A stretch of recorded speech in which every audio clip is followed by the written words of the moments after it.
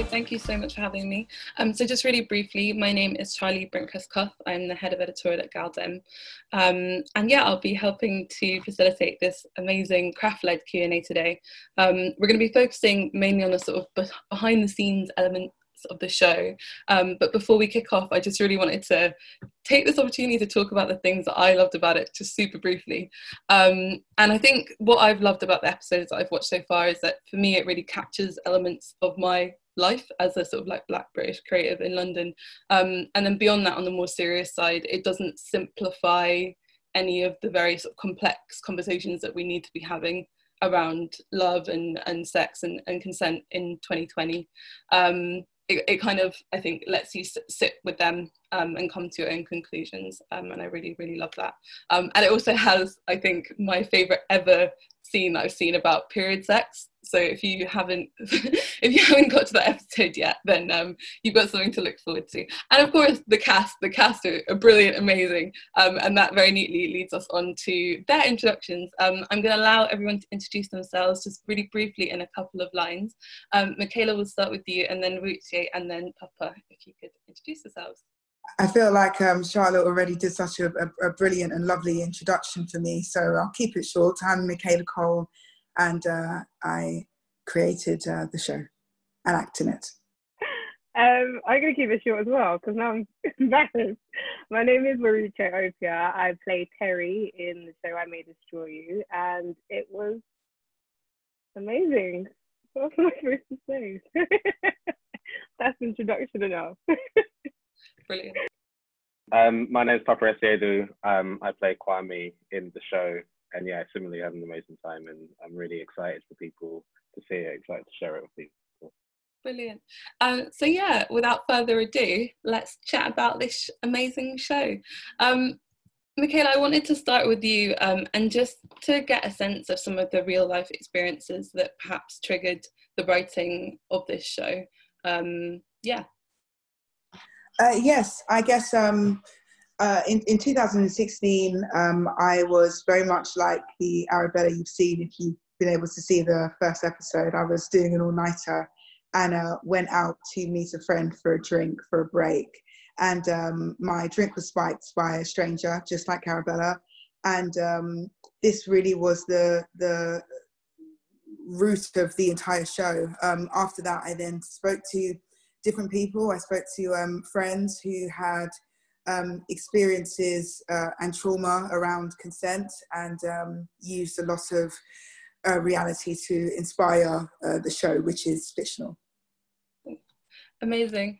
And I was wondering, in terms of Arabella's kind of, in the episodes I've watched, she's sort of grappling with also this kind of like nascent phase as well. So she's got people coming up to her in the street and really excitedly, while she's like going on with all this shit in her head, is trying to deal with what it means to be like a up and coming person within the creative industries. And I wondered how much of that sort of reflected your experience as well, post chewing gum and yeah.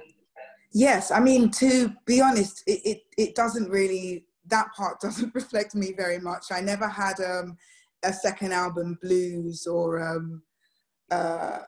I'm scared about the next thing I'm gonna make. You know, and I guess with Arabella, another way that we differ, in one of the few ways that we differ, is that she has a lot of ease with the people that know her work and come up to her in those episodes that we see. Whereas I think I definitely had a period after chewing gum where I became incredibly anxious, all in my head. But it meant that my interactions with people I didn't know who were very big supporters of my work were sometimes anxious experiences because of life just changing and you know, changing faster than you could have imagined. So that brought on some anxiety. A question to you all: do you kind of feel, you know, I know you've all been in the industry for a while now. Do you feel sort of prepared for the reaction that the show might have, and that element of it? Because I think it's going to be a massive hit personally. So I'm just interested in if you guys are ready for people's sort of like thoughts and feelings being sort of projected and that the conversations. Maybe Papa, we could start with you. Definitely, I feel excited about that because like that was one of the reasons why I wanted to be involved in the project.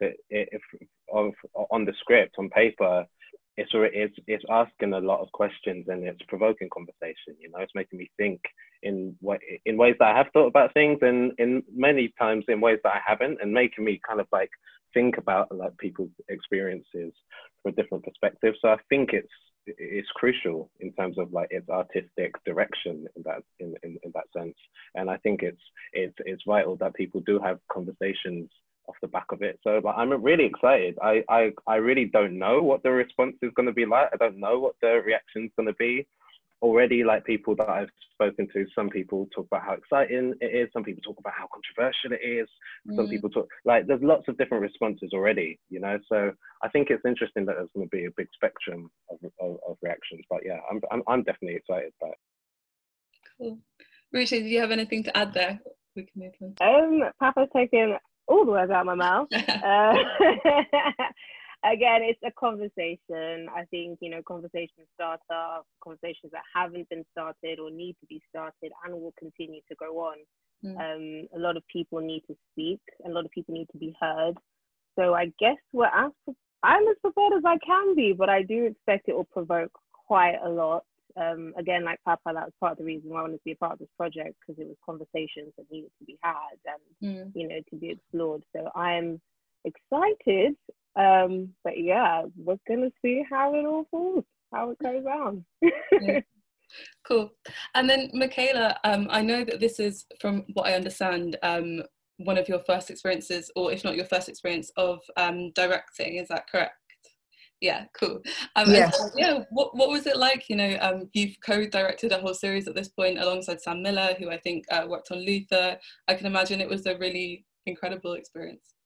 Yes, and it was it differed from Chewing Gum in some ways. It feels like I was still being very creative in the direction of Chewing Gum, but with I May Destroy You, co-directing and having the title of co-director made me really appreciative of, for example, the first AD who makes the shooting schedule. It just made me think, okay, so I've written this thing. Someone has to figure out how we're going to shoot it, how many hours we have in a day to shoot what we have. It made me very aware of the time. What was also lovely was that I had a brilliant co-director, and from very early on, we were determined to become one mind, and we would do this with our hands. One mind. I learned a lot from him. I learned to be patient and to listen and to really pick your battles. You know, that we've got this many hours left to shoot. The sun is going down. What's at stake? What do we really want to think? So I was really taught that from him. I had a great team, and I guess this time my vision felt like the first. The beginning of everything. So every kind of way, every department took control and did their talent and made amazing sets and makeup and costume. The base point was, what did you have in your mind and how do you see it? And that was always asked of me, which it felt like I was given a lot of trust, and that was great. And did it sort of, you know, push your own creative boundaries as well in a way, like, you know, having to envisage things over and over again, like in such a distinct way, if that makes sense? Yeah, I think so. I think it also gave me confidence, because I was being asked what I thought, and therefore I had to share it. And I think just sharing gives confidence, and I was able to articulate the things that I saw. And then I realized, oh, these things are good. They're worth shooting, and that was nice. It was nice to realize that it was okay for my vision to be trusted, to kind of settle into that. They trust me, and okay. Yeah. I can imagine that's really tricky to get your head around. I certainly know for a lot of creatives that is something, you know, trusting in yourself, trusting in your vision is the hardest thing a lot of the time. And I guess in terms of the character development, maybe that's something I can put to you guys. What attracted you to your roles, and what do you think that you brought to them, each of you? We'll start with Ruche this time. Crazily enough, I had always wondered about how it would feel playing an actor.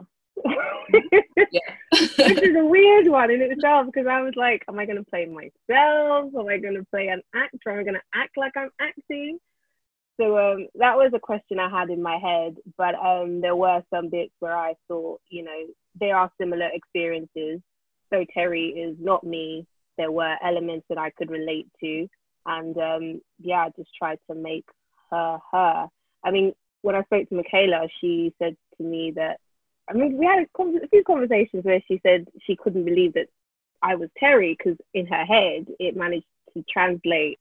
And I found that was really touching, because I was like, that's magical. Like, I'd never obviously known of the character Terry, but being cast for her meant that there was something in there, and it was just quite amazing. I think it was an amazing experience, and the acting part was a bit of the mind trouble, but we got through it because I'm an actor and I act. You definitely got through it. I must say, she's right to see your words become human. Is a rush of euphoria, and that's what I felt when I saw Terry's Maruche's audition tape, and the same with Papa. It's a beautiful feeling. So thanks, guys. You were made for the roles, both of you, it sounds like. And just for context, for those who haven't watched the series yet, you both play best friends of Arabella, so of Michaela's character. And the relationships that you've managed to create with both of them throughout the series, I think, are really special and feel really, really true to life in terms of what it's like to have best mates who really get you, but make mistakes, and also figuring out how to talk to each other about the most difficult things that are going on in your lives. And there's some really beautiful scenes that those who haven't watched the series yet have got to look forward to. So just following up on the fact that you played a struggling actor in the series, I was so fascinated by that one scene where you're trying to get cast for a beauty advert, and you're put in this position that's like just loaded with microaggressions. Like, I felt it under my skin, like, and it was just like everything about that scene just hit so well. I guess so just again, for a bit more context, you're asked about your hair. There's like the weird comments about like how many followers have you got on Instagram, or like whatever it is. And like undertones about like the diverse nature of casting. I just wanted to get your thoughts on that scene, and you know what it is that is saying to the industry at large. It seems to have a bit of a message. I mean, the base of the scene, the way it was set up and everything, was very like a commercial casting. I've been to quite a lot of them. I remember stepping in the room for the scene and I was like, oh, flashback. We're back to commercials. So that was interesting.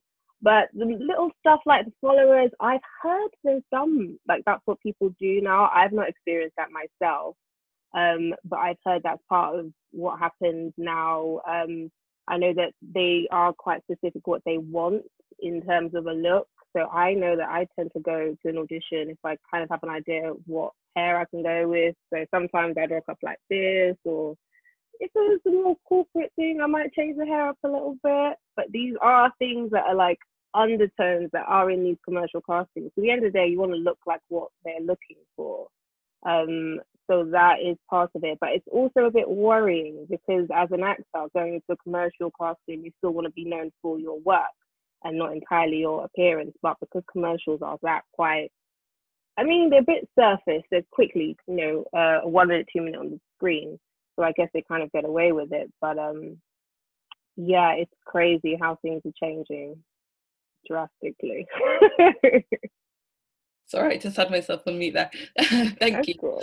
And then, Papa, you've spoken about one of the interesting things I thought in terms of like the behind the scenes bit of filming this show, which was the fact that it's 12 episodes. You filmed them sort of like intermittently, from what I understand, so it wasn't like a linear process. And you sort of commented on the like some of the difficulties and like getting yourself in the like headspace to be like who you are, because the character progression is so great throughout the course of the series. How did you how did you get yourself in the mind frame to like be who your character is in that moment at different stages of filming? Yeah, I think it takes quite a lot of focus and quite a lot of concentration, because we didn't shoot in sequence. You very rarely do. We kind of, I mean, we kind of shot like the first 6 episodes and then the second 6 episodes around in like kind of like did the first half and second half, which is helpful. But yeah, I think it requires quite a lot of discipline and focus and actually preparation. I think I found on this to be like really crucial to be able to perform on a moment by moment basis, because like we're fortunate in the fact, number one, we're fortunate in the fact that like Michaela's always there, so you can always talk to Michaela about what she intended for a moment or what she wants the characters to be doing at any given moment, which is the dream, you know, because usually like it's just the actor and the director and you're kind of trying to approximate something that might relate to the original story, you know, but like to have the storyteller in the room with you, either as she's directing or even if she's in the same scene as you, is was really helpful. So it kind of like rooted you in the moment, because like what you want to be able to do is perform moment by moment and hope that the kind of like thread of moments amalgamates to make a kind of like linear storyline. But yeah, I think for me, like I think having Michaela there was a real lifesaver, especially in those moments where it required something that was like quite extreme or demanding or whatever. You don't want to kind of like just like go too far with it. Like if in an emotional scene, like you could be thinking about that for like 2 weeks before. I've got this emotional scene that needs to shoot, and then it gets to it, and you like really go for it, and it kind of doesn't. It's incongruous with what's happening in the rest of the episode. So suddenly it's like quite chill, and then there's this huge like peak of like tears and whatever. But Michaela's always got the story in her head. She always knows at what point and at what point of like intensity or whatever that we're at. So like yeah, I think that was really useful for helping me to focus.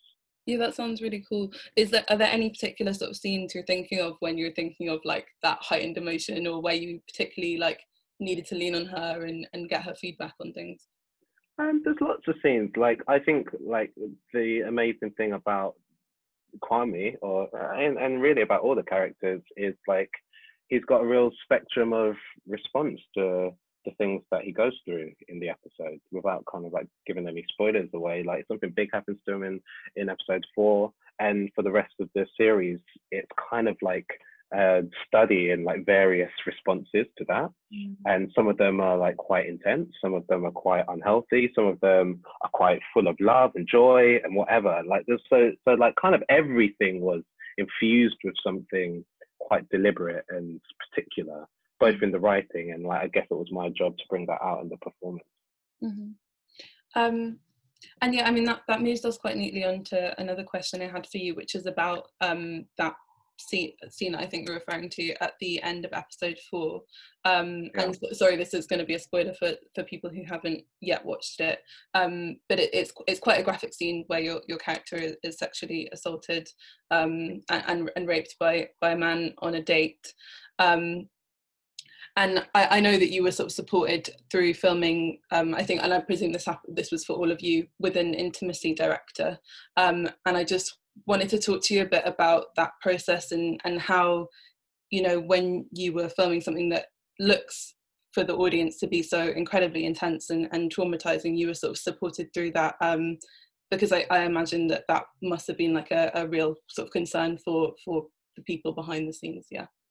Yeah, I think yeah, you're right. It's about the way the performers are looked after in those moments. You know, I think the process was thorough and always had us at the center of the thought. You know, so we kind of met up. We met up before we even started filming to choreograph, or not to choreograph, but to talk about these scenes and to kind of like talk a lot about consent. This is a show about many different things, but one of the things that it kind of like challenges are questions about consent. So of course we need to be sure about what we're consenting to as we're performing.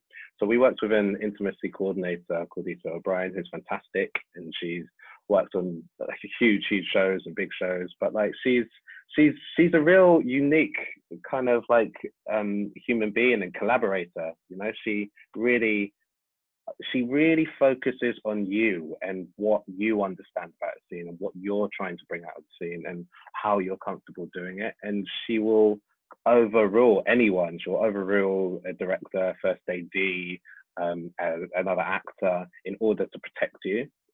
And there's something about that which allows you as a performer to feel relaxed and allows you to feel that you can focus on the job at hand.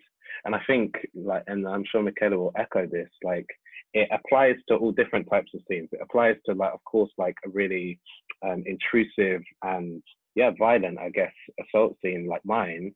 But it also applies to like the more light-hearted scenes, which are just about like, I mean, again, I don't want to go into spoilers, but you were talking about a certain scene earlier on. Like that needs to be choreographed with the same amount of dexterity, I guess, and delicacy. So yeah, it was about allowing us to feel relaxed, and then we can really commit to the size of that moment. Because like with those kind of beats in the story, you can't underplay them. You have to really go for it. You have to go there in order to honor what the storyteller is trying to communicate. So I think the structure helmed by an intimacy coordinator was crucial in order to help that happen. Yeah, Michaela, it would be great to hear from you. Like, you know, were you involved in finding the intimacy coordinator, and just also what the experience was like, making sure that you were writing sensitively around these issues of sex and consent. Yes, I think someone sent me an article with Ita. It was like an interview in The Guardian, I think, and I forwarded the email to Phil Clark, my co-exec producer, and I said, we need her! And then we were lucky enough to get her. Yes, it was.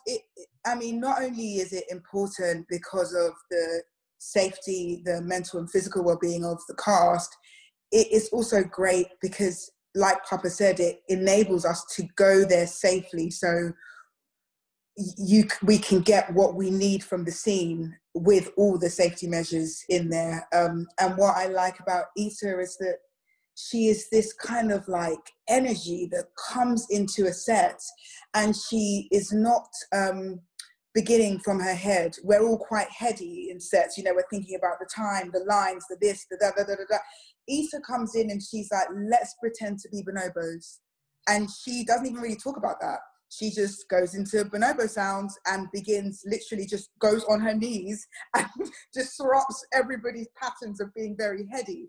And once you're like, yeah, no, we do have bodies. Let's just get into our bodies. And there's nothing wrong with this. And there's nothing weird. And we shouldn't feel like weird actors in the middle of a set that have to do things. This is what we're here for. And she definitely gives that confidence in terms of writing this kind of content, which is, it's delicate content. It's very delicate content.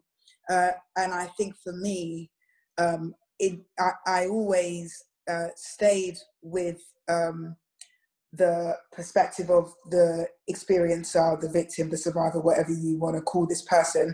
I never wrote outside imagining them. I got in and I became them, or like Arabella, I already was her.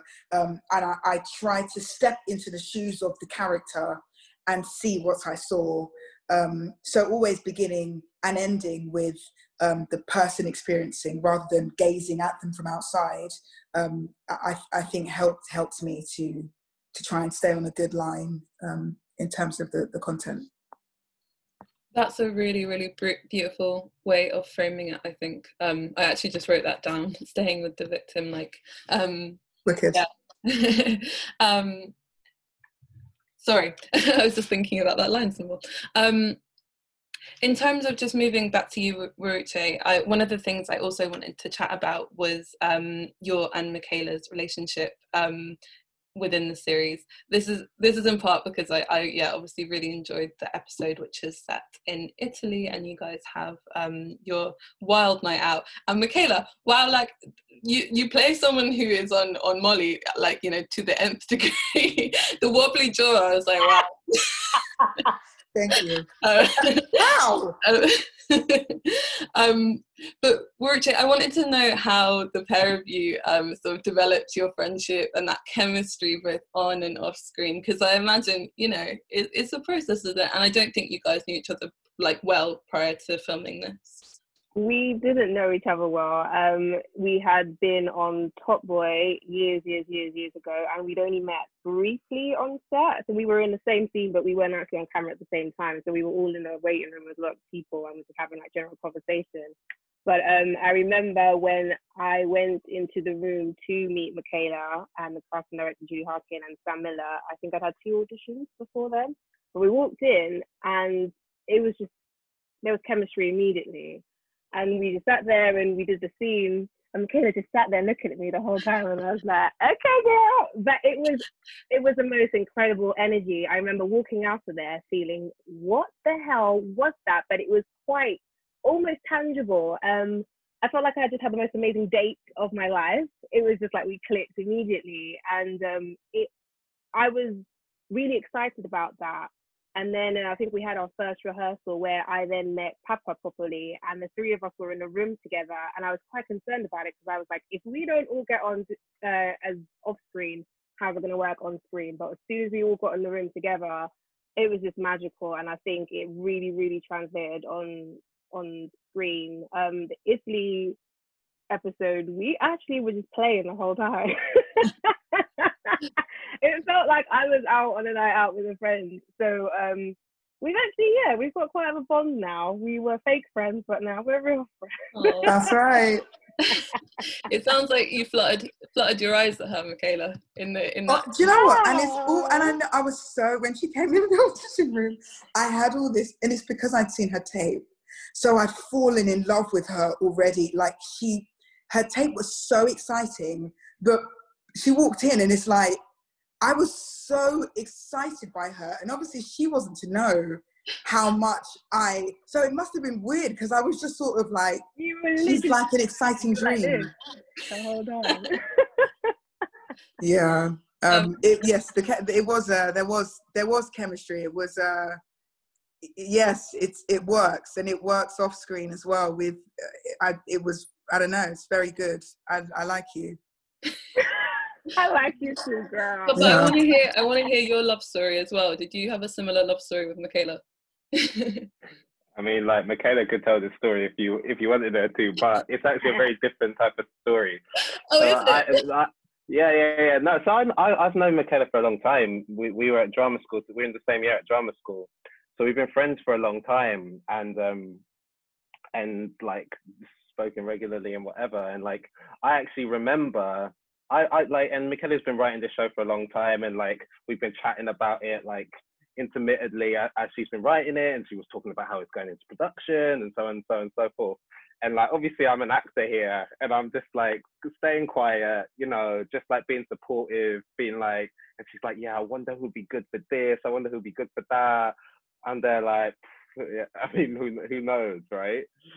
And then she says, right, that the casting director, amazing casting director, Julie Harkin, who I actually have a lot to be grateful for, suggested me to her. And Michaela was like, yeah, maybe, actually, maybe. Right? I never thought. So anyway, I came in and did the audition. It was great. It was fantastic. And to meet Michaela, and to see Michaela, and to meet Sam and Simon and everybody. But like, for me, it's interesting because like our relationship is based almost outside of the idea of like working together in that way. It's based like we've got a friendship that comes outside of that. But as we perform together, I think it fed into that relationship. The basis and foundation of our friendship really kind of like, I think, infused the relationship on screen. And same with Maruche, like as she said, like the first time we met, we kind of like sat outside in the park eating sushi for like 3 hours as we were waiting to go in and rehearse, and it's just like, it's natural. So they made it very, very easy to look like you like them on screen. That's wonderful. Michaela basically snaked me up to the last moment. Basically, I just it didn't occur to me that it just never ever occurred to me. And it is strange because, you know, Papa and I are so close that at the time that I was assaulted, he's one of the people I called in those kind of hours where I was like, I think something's happened. And it's odd that and then I'm talking to him about this show. And I think, I don't know, I sometimes wonder what that was like for you, Papa, when you came into the audition, because it's kind of trippy. It's weird because we're making a show about it. Yeah, I mean, like, and I've spoken to you about it before. I definitely felt like I found it really difficult to read the first time I read it, because obviously it is fictional, and it's not Michaela's story, but like there are echoes and like reflections of reality in it. So I found it really difficult, and I remember I rang Michaela and I was like, "Are you sure? Are you sure you want to do this? Are you sure you can do this? Like this sounds hard and everything." And like Michaela's like alien levels of amazing, so it would take someone like her to be able to do it. But like, yeah, definitely when I first read it, I was intimidated by its closeness to reality, I think. That's a good way of putting it. Michaela, did you find the process, so you'll probably be asked this question quite a lot, but did you find the process cathartic in a way, especially having such a long time to develop it and so on? The writing, deeply. The writing, it was 2 years of writing this. I never did another job. I wasn't acting in something whilst also writing a show. It was the only thing that I did for 2 years. And, traveling to places in the middle of nowhere where this is all I would do, escaping my habits to just think about this story. And it is, it means I've had to go to very dark places. I've had to access, I've had to go into the trauma as if it is still happening, as if it's just happened, and then come out and find the lightness in being able to know that I'm reflecting on something that has passed. Deeply cathartic and beautiful. That I feel so grateful to have had the opportunity to do this and to spend so much time of my life involving myself in a fictional story that is a reflection of the real life that so many of us are living. It's been the most cathartic joy of my life. And acting was really more like as cathartic as playing any other character. I always find characters very cathartic, but it also, because you're working with other people, there's actors, and it feels like an intense play. We're playing, but it gets really dark and really light and really dark, but we're playing. I'm pleased to hear that it's been cathartic, and it's also amazing that you had that space to just do it. Like, it's a rare and beautiful thing. How we've got a couple more questions for me, and then we'll move into the Q&A. But just how did the sort of the script and the writing change over the years? That's my other final question to you, Michaela. Oh, I mean, yes. In some ways, massively. In a few ways, it didn't change at all. There's this. So basically, the way I begin, I go away, I run away somewhere, and I write what I call vomit drafts. So I did this for Chewing Gum as well. And I had found Phil Clark, who works for Val, created Val, Various Artists Limited. And Phil was the head of comedy at Channel 4 when I did Chewing Gum. So I was always very determined that if I am going to go anywhere, if if I really want to make sure I'm making a good partnership, I need to find Phil. So I tracked him down, I found his office, I went to see him, and he was game. So I go away, it's in the middle of nowhere, and I write the vomit drafts. And then I deliver them to Roberto, who's also at Val, and Phil and Natasha, the script editor.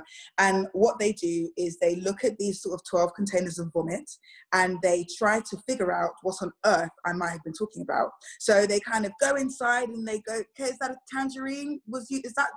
Could you possibly, what does this mean? And then they ask me all these questions, and I have to answer these questions. And as I answer the questions, I realize where I haven't been quite clear in the vomit. So then I go back and I come back with draft 1. They ask me more questions. I come back with draft 2, draft 191, draft 192, and then we have to shoot. Short and sweet then. Cool. All right, so just one final question. This is for all of you. Rucha, I'll direct it to you first. It sounds like, and obviously you can't say any different because Michaela's here with us, but it sounds like it was a really positive process, like genuinely a positive process filming this, being part of the creative process, and now, you know, it's about to hit the screen. Does it give you hope for how the industry can progress? You know, the use of an intimacy director, a really close relationship with the person who's directing and writing it. Like, does it make you hopeful? 100%. I have to say that this the whole shooting process, we did about 6 months, and it was a very respectful and safe set the whole way through. I actually didn't do my sex scenes myself. I had a body double because I wasn't comfortable to do that.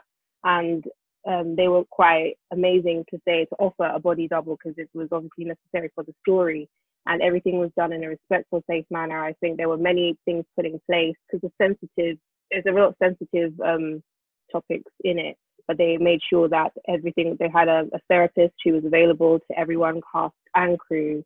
And I think they did an amazing job because I personally felt safe and respected at all times. If I had an issue, I could raise it, and it was addressed in a respectful manner where we came to a conclusion. But it was definitely a really good experience for me.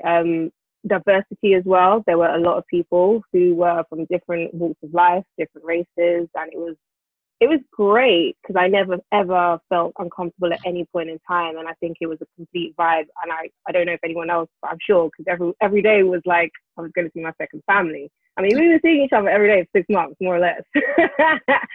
So it was a wonderful, wonderful experience, and I'm hoping that every other set I go on to after this is similar, because I'm going to have issues if it's not.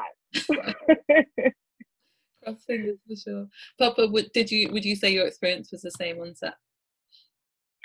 No, I thought it no. Yeah, I absolutely, of course, echo what Rucha is saying, and yeah, I kind of think like you can't take a step back once you start working in this way. I mean, it's especially with intimacy type stuff. I like working in this way. You kind of think, I can't believe that it was ever not like this. Like how and it makes you, I think and feel for performers that have had to work in less amenable situations in the past. You know, so it has to be like this at a minimum going forward. But yeah, generally, I think if you're going to make a show that's kind of like ferocious and direct and like confrontational and full of life and rich as this, you have to infuse all levels of the production with the same kind of spirit. And that's I guess that kind of comes from whoever happens to be helming the project, you know. But like, yeah, I think we take our lead from Michaela. She's assured in the way that she works, and it kind of like melts down into everybody else. So yeah, I'd really love to say that's how all other future projects would be, but it depends, you know. Sorry. Cool. All right. Michaela, did you have any final words just on that note? Yeah, I mean, just to say, every day of this shoot, although very challenging, was beautiful. And actually, you know, Papa, you say you take your lead from me. There's something magical about television when it works. It happened to be the most perfect set of heads of departments who went and sourced the most perfect teammates. Sam, my co-director, was he's a beautiful man. He's collaborative, he's kind, he's patient, he doesn't have ego, and he didn't mind just stepping back and letting me run wild a little bit. And we worked well together, and it just feels really precious, and it was very diverse. And people would sometimes look around and go, wow, it's cool that we're all here, all of us, it feels good. Beautiful. And it does give me hope. Sorry, you asked me if it gave me hope. It does give me hope, because I feel like this show has yielded positivity, and it gives me hope that maybe more opportunities will come for creatives like me to have a chance to do something like this. I really hope so.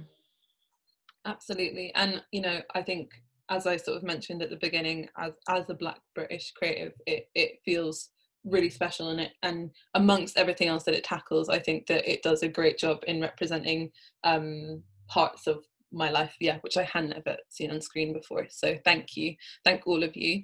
That's all the questions for me. I'm going to move on to the Q&A now.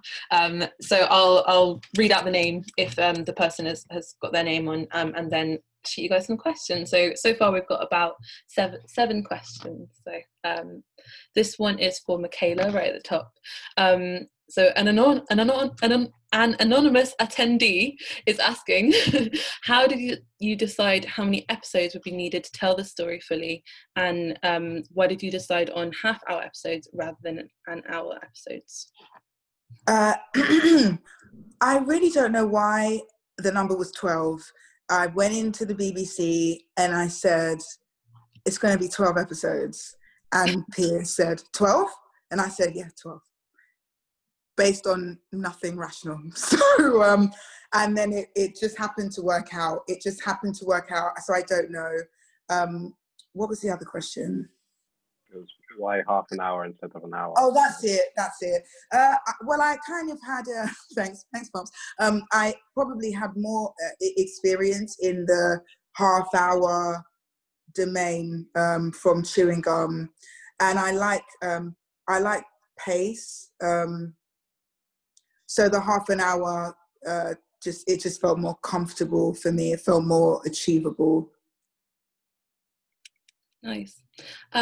And then this is from Sydney Yeats, for Michaela, again, asking whether or not it was hard to get the show commissioned, or whether that was an easy process. It was a really easy process. So I think this is quite unusual. I have to say, I was lucky enough to be working on Black Earth Rising, which enabled me to meet Piers.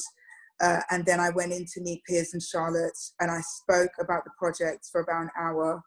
And then a couple of days later, I got an email from Piers saying that they would love to commission it straight to series. I didn't write a treatment or a pilot. I just described it, and they were incredibly supportive. Piers read my vomit drafts. I think I would send drafts at 2 a.m, and he read with enthusiasm and love and support. I've been very lucky. What a legend, picking up the emails at 2 a.m. He's a ledge. Well, I mean, he probably picked him up at 7, but he wasn't mad at the 2 a.m. Yeah. You kind of touched on this a little bit, but another question to you, Michaela, from the same person, is whether or not you had a cast in mind when writing the show, or if that came a bit later.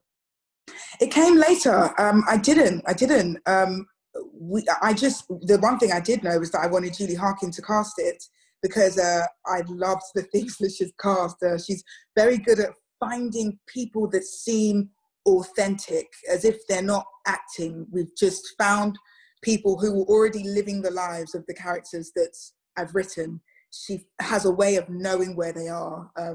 So that's her magic. Beautiful. And then one for Ruchi and Papa. This is from Francis, and they have said, thank you so much for sharing your experiences, and that they're super excited to watch the full show. And they were hoping that you could share a challenging experience that you had whilst filming, how you felt and how you overcame it. And then Michaela, the same question to you, except the biggest challenge whilst writing the series? You both look like you don't have an answer yet. I'm gonna go with Papa because you're smiling now. So. Thank you so much, Charlie. Challenging experiences on set. I guess, like, I mean, I've already spoke a lot about it before, but like, some of the sex scenes were kind of like, I suppose, longer and more intimate than scenes that I've done before. So like, I had to kind of think, I had to get over like seemingly minor things like my body image stuff, and like the idea of like doing something like that in front of a crew of people that I didn't really know, and I think we were shooting it in the winter as well, so it was just like physically cold as well. Like it was challenging in many ways, I guess, but I think for me, like, it was just like open communication helped me to get over that, like being able to communicate things that I was unsure about, or communicate things that I was fearful about, I guess, with people that were willing listeners, and getting clear communication from the intimacy director, Michaela, my scene partner, about what we were actually trying to do. You know, like having clarity about that is infinitely useful, because it means that you don't feel like you're flapping around in the void of like approximation, you know. So yeah. And for you, Maruche, have you thought of a challenging scene or moment? There was that many challenging scenes for me personally. No, there actually. I mean, I'm pleased that there wasn't. I can't think of anything challenging that wasn't able to be discussed. I mean, like Papa said earlier, having Michaela on set was a great thing, because if there was any confusion about what the character was feeling at the time, that was great, because Michaela was there and Sam was there, and it was, you know, a wonderful collaboration where we would all discuss it at the same time. So I would only say, you know, just character stuff more than anything. When I wasn't sure where the character was or what they were feeling, having Michaela there and Sam to help us get through it was great. Having the script writer, the writer on there, is literally the best thing ever. Amazing. Michaela, I'm gonna skip over that question for you, just because there's a few more that have come through for you. And so another person has asked to Michaela, did you have any difficulties staying true to the representation of how you wrote the characters when adapting it to the screen? And if there was any sort of pushback from higher ups or anything like that? And then also any advice on how to handle pushbacks? If, like, I don't know if this is something that you have experienced without sacrificing your characters' identities. Interesting. Yeah, sometimes, you know, you have an idea of what a character will be like, and sometimes an actor will come and show you, but it could be this. And a lot of my pushbacks were internal. So I was kind of thinking that, but that's not what I imagined. So sometimes I had to really wash away the idea for what was going on in front of me, and see how that actually could be fantastic. I think Papa was one of those actors for me. Sometimes I'd be like, but I didn't imagine it like that. But then I'd be like, but this is so much more complex. And it made me go, oh yeah, that old version. No, what's this? You know, pushbacks, I think a lot of those times my team were on the same page as me, and I would sometimes go, guys, I know that we had this idea, but this is why actually this might work. And they were very embracing of me, I have to say. Sometimes I would be expecting resistance, and then I'd have to realize that there won't be resistance, that they trust me. It's like I arrived with baggage, but if ever I thought something is going wrong, as I would make sure I can articulate why, and then go to the team. And occasionally it can't be worked out because it's a huge thing. It's a domino effect. There are consequences and pros and cons. So sort of just listening and choosing when to push back. And I guess the way I am, I don't know, that they will tell you I'm naturally persistent. I'm never afraid about pushback. I don't know. I'm just, you have to know what is the nugget, what is the center of truth in your project. What is that thing? And there's a thing in the middle of what you create, and you understand it, and it sometimes can't be expressed in words, and sometimes there can be pushbacks and notes and advice and warnings, and as long as you keep the nugget true, you can really try and find a way to solve problems. You know, a lot of the pushbacks are about anxieties and confusions, and as long as you hold on to the thing you know to be true at the heart of the project, you can become flexible and figure out a way to solve problems whilst keeping your integrity and your authenticity as a creator. Thank you, Michaela. Just to make everyone aware, we're going to do 2 final questions in the Q&A, and then we're going to end, because yeah, it's been a lovely conversation, but we're drawing to the end of our time. So the 2 final questions, I think this one was directed towards Michaela, but I'd be interested to hear just very briefly from all of you on this. Was it hard to get out of character after sort of long and difficult days of shooting, and what you did for self-care to sort of like separate yourselves from the character? Maybe Papa, we could start with you, and just a few words on it, and we'll go around, and then we'll have one final question, and that's it. Yeah, I always find like the end of the day to be a really important part of the process, you know. So like at the end of the day, you drive back to the makeup trailer, get your makeup taken off before you go home. And I always like make a point of like having a proper like separate conversation with people, like with the makeup artists, with the drivers, with the ADs, to kind of like wash that kind of experience off. I think it's important not to take it on back home, basically. Uruchi?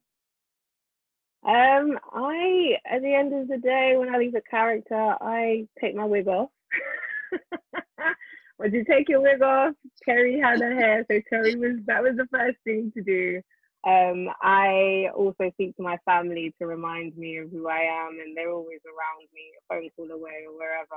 And that's kind of my kind of self-care and reminding me, right, let's go back to the routine now.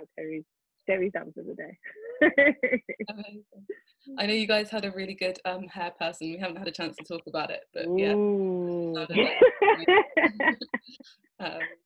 And then yeah, sorry, just finally, Michaela, any sort of self-care practices that you do after shooting? To be honest, this shoot was a bit of a marathon for me. It was come home, amend scripts, learn lines, sleep, try and get 7 hours, plan the scenes that we're going to shoot the next day. It was all a bit much, but when things were quite difficult, I spoke to Lou. We had a therapist on standby the whole time, Lou Platt, and in terms of taking the character home with me, I mean, this definitely, the residue remains in me from every single character I play. So I try to just take the good bits from the characters, because I'm always taking something. I haven't mastered the art of finding separation between myself and the characters yet in anything I've done. Well, I mean, maybe that's okay, and it's yes, I think so. I find the characters, I look for what's inspiring about them, and I try to make sure those are the bits that I take. Thank you guys for sharing those tidbits of advice. I imagine they'd be very useful for anyone else who's a performer. Final question, this is for Michaela. So the question is whether or not you have any advice for young Black British directors that want to get into film and TV. A broad question, but if there's like a key piece of advice that you wish you had known as like a young Black director, what would it be? To really believe in your vision, and to understand that when you don't compromise on that thing in the center, that's what makes your idea or your vision special. And that is what we want to see, the uncompromised vision that you have, and to not be afraid, and to maybe believe that people are here to help. They're here to help. We are here. Amazing. All right, thank you so much, guys. You're all incredible. I hope everyone tunes in to watch the series on the 8th of June. Yeah, it's really good. Remarkable stuff.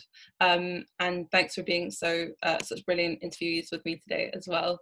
Nice to meet you, Charlie. You're awesome. Nice to meet you. All right, it feels weird not to be able to give you a hug, but this is it. Virtual hugs. Thanks for joining us, and remember, you can listen to previous BAFTA sessions and podcasts at guru.bafta.org.